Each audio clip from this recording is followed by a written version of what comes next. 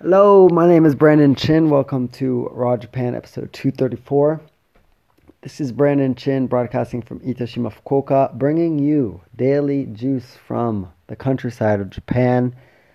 And today I want to speak about exercise in Japan. So, as most people know, it's there's not a lot of space here in Japan, which means parks and fields are usually very restricted, meaning you can't just go to a park and play football, for example, like you might do elsewhere where you just see people kicking a ball around.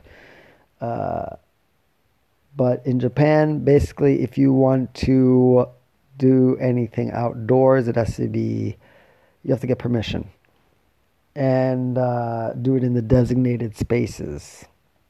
Everything has an intention and purpose, every space, because there's not so much of it. So people have to be very conscious of other people's space.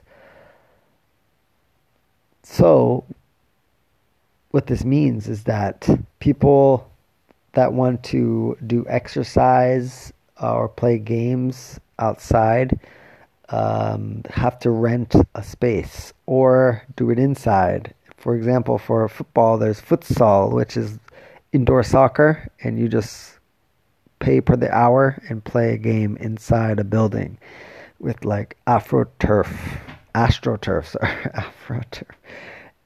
fake grass. And so it's not very encouraging for people that have come from places that you just go to a park and bring a ball and go and play soccer. For me, for example, in the U.S., any open park you could just go and play, and so basically, and so I'm not gonna pay to play inside with some people that I don't know. It just doesn't make sense to me. So I've been realizing that I haven't been exercising so frequently because it's tough when you don't create that habit. And it's been a while. But, every once in a while, I try my best to do daily push-ups. The one thing that I'm really slacking on is cardio because I live in the countryside, so I have to drive everywhere. And in the city, you have more public transportation. And so you have to walk to these stops and places to get on the bus, the train, what have you. But in the countryside, it's like you can walk for a long time and there's nothing. And so you drive, which means you get out of shape if you don't create intentionally, if you don't intentionally create a habit to exercise. And, a lot of older people in the neighborhood, you can see them on their daily walks and stuff like that, especially at night.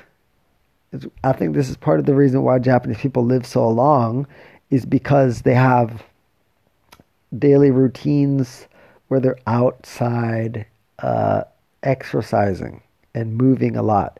And even in their daily lives, I mean, a lot of older people in the countryside too farm and so or do some type of outdoor work. So they're using their bodies. And I took it as inspiration and I've been creating a daily habit of walking. It's not quite set yet. Habits take some time to really kick in gear. I think it's like 21 days or something like that. But, it's so crazy how beneficial this small little walk is. I do like 10 to 15 minutes. And when I have a lot of time, I try to do 30. But it's beyond just the exercise. First of all, the mental clarity it provides is crazy. I mean, I'm giving myself that time for my unconscious to sort through all of the stuff I shoved into it during the day and, sort and clean and organize. And when I come back from the walk, I feel so calm and just present.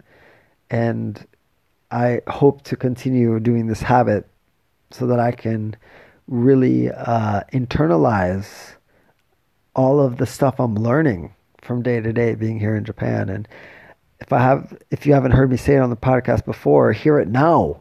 That the large reason why I'm chosen to live in a foreign country and chose Japan is because I'm always learning. There's never a time when I'm not discovering something new, whether it's a new word, a new phrase, or a new behavior, or just the way people think.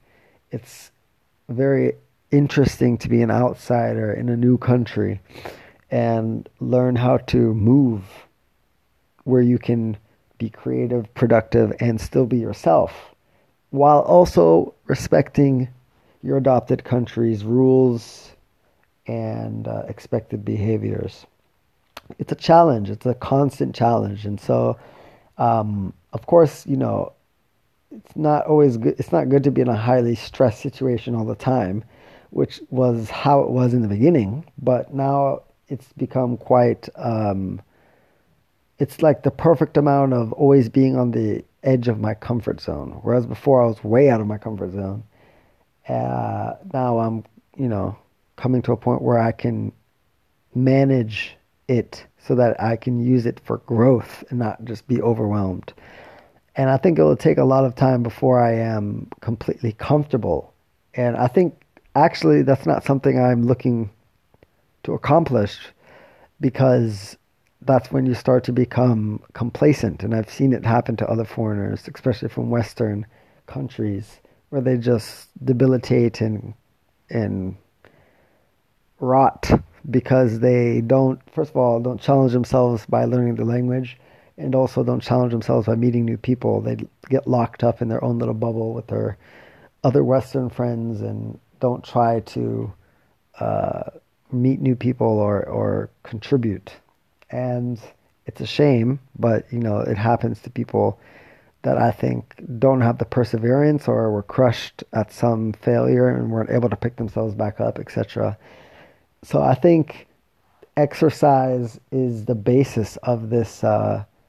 It's just like a metaphor for creating your life somewhere where it might not be your home country, or making a huge change in your life. It's just a basic habit that you have to create in your daily life. Early on, I came to Japan and I knew that learning a language was going to be forever, like a forever journey. So I made the habit of always doing something in Japanese every day, even if it's a few minutes, like reading a page, scanning a page even, just looking at some kanji even. Like that's the basis, that's the base. And through that habit, I've been able to constantly be feeding myself Japanese in some way or form, some shape or form. And it's helped me picking up new words and being able to flow in conversations where I'm not quite knowledgeable or know nothing about the subject matter, but I'm still able to learn about it in Japanese, which is helpful if you're trying to become native-like, trying to achieve native-like fluency. So basically, I came on here to speak about exercise and building that habit to fuel my other stuff, like writing books and doing this, talking to you. But really, the foundation of that is building habits, and building habits to really sustain a life and become like a better version of yourself. And I don't think a lot of people give themselves the space and the proper environment to build those proper habits. I remember recently checking out Atomic Habits. It's a new book on habits. I think the author's name is James Clear. I'm not so clear on that, but that was good. It's has all of the science that you know about habits, but it's updated for modern times, and he included some other things that are quite interesting. One of which the why is the most important thing behind building new habits. It's what vision do you have for yourself? The person that does those type of habits, like what does that look like? Like, first, creating that vision will help you enact or act out the habits, the actions to make the habits real. So, with that in mind, I recommend you evaluate your life and see what you can do to make it better. And if you're trying to get more Japan in your life, one habit you can pick up on is grabbing my Raw Japan box every month so that you can get Japanese culture in Japan sent straight to your house every day. No, it's not every day.